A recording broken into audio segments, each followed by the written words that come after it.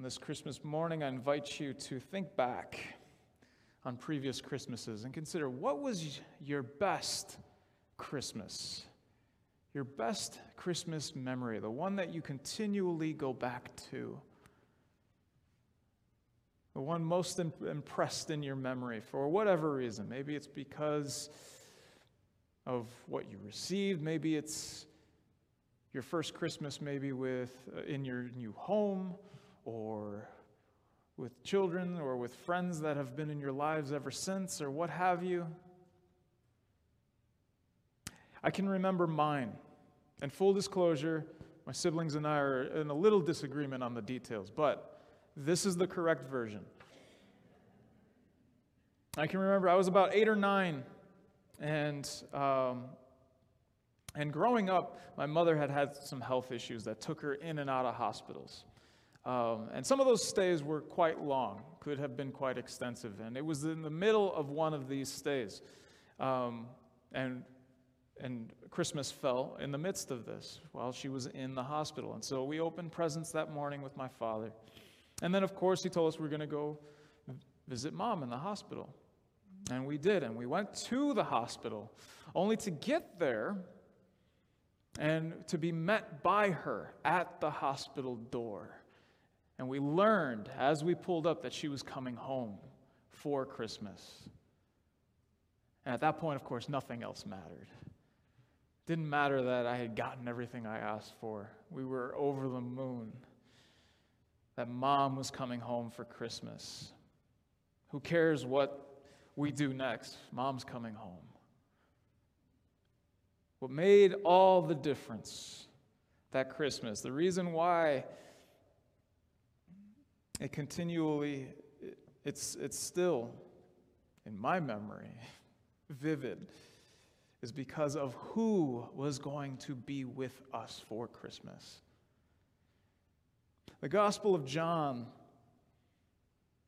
maybe it's not so accurate to say that it doesn't speak of the birth of Jesus, but if it does it in a very different way than the other birth narratives that we see in Matthew and in Luke that we heard yesterday on Christmas Eve, that we've listened to in the Advent readings.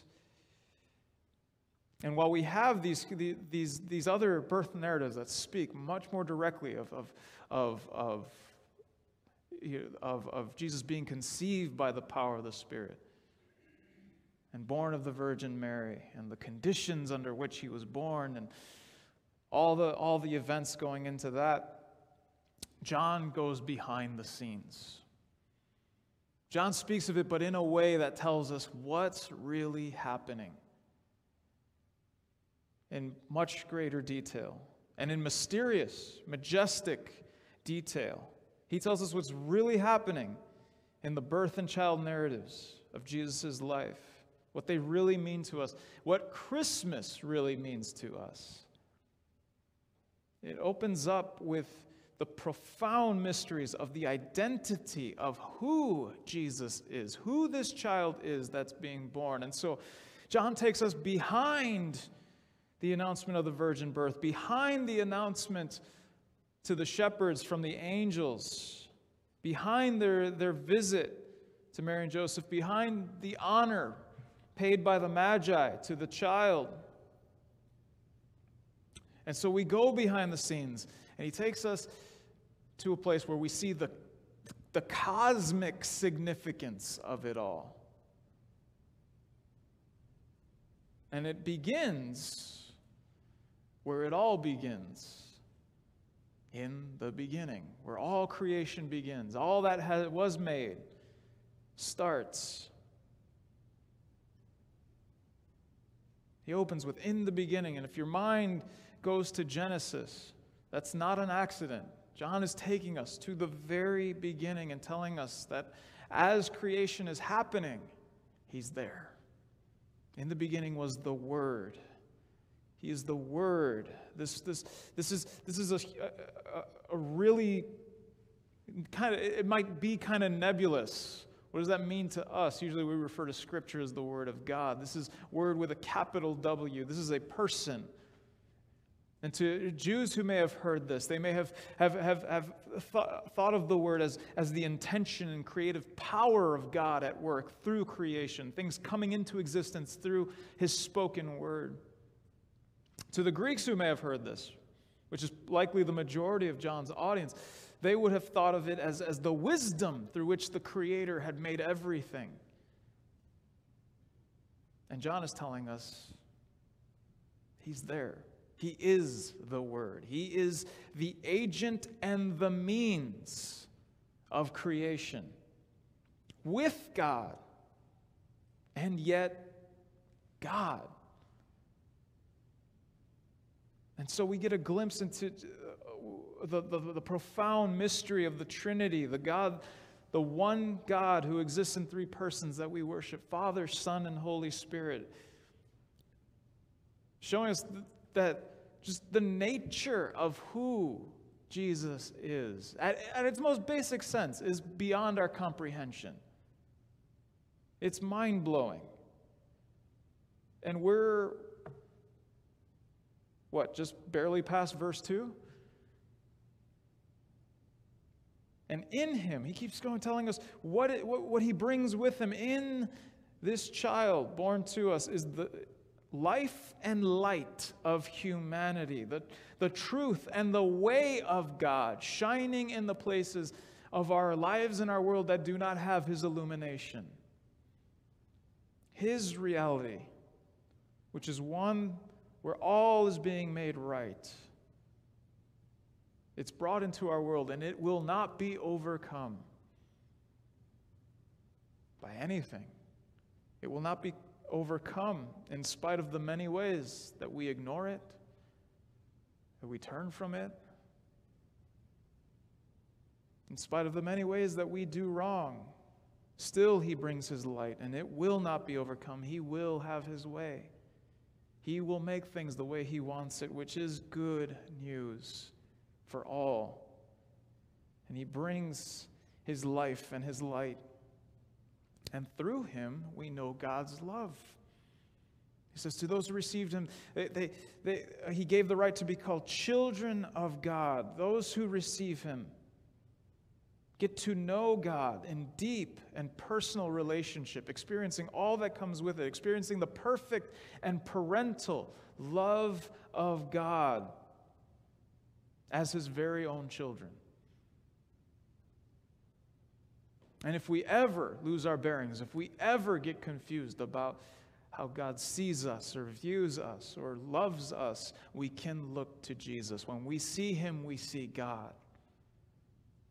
And we see a God that is not distant and far off, but one who came to us and gave up his very life so that we might live,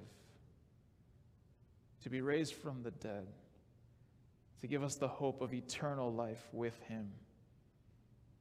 All of these truths are profound unto themselves and really hard to grasp.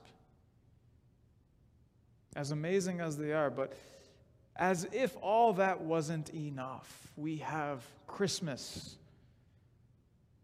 And verse 14 of our passage, it tells us what's really happening on Christmas Day. All of that, the Word of God, who was with God and was God, the maker and sustainer of all things, was made flesh, was born as a baby, as one of us, to live with us. It says he made his dwelling among us.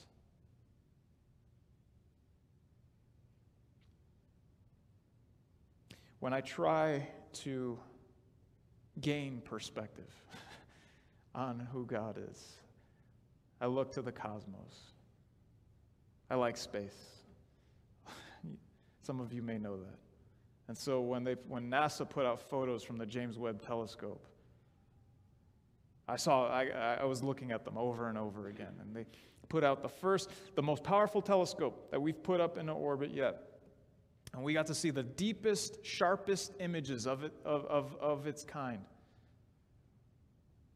And they put out, the first image was this picture of just all just peppered with galaxies, each one containing billions of stars unto itself, this cluster in the middle, bending the light of the galaxies around it, kind of looking like they were kind of stretched out, just kind of showing some of the profound nature of just the cosmos itself. And then as NASA described the image, they said what you're seeing is about the equivalent of if you were to take a grain of sand and hold it at arm's length, and the amount of sky that grain of sand would cover, that's what you're looking at.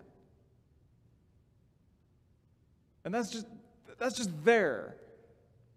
There's a lot more sky to be looked at.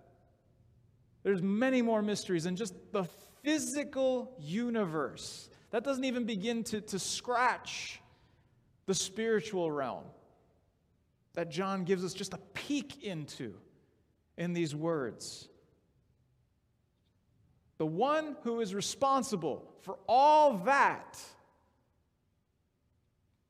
made his dwelling place here, makes his dwelling place in our lives. That's who comes to be with us on Christmas. That's what's happening on Christmas Day. The maker and sustainer of all things comes to be with us. Christmas tells us that he sees us. He loves us. He came to be with us. And he saves us. Christmas ultimately speaks of the many blessings that Jesus brings with himself and of life with him, but ultimately it speaks to the greatest blessing of all, which is himself. That is what we get to celebrate on Christmas. And it's a reality worth celebrating and worshiping God for every day, which we'll continue to do now in song. But let's first pray as we do so. Lord Jesus, we thank you. We thank you, Lord God, for coming to be with us as one of us. We thank you for the gift of yourself. Let us never lose the wonder of that truth. Let us live every day knowing your presence, knowing your love, and in continual gratitude that we get to do so. Be glorified in and through our lives and through us now. We ask this in your name. Amen.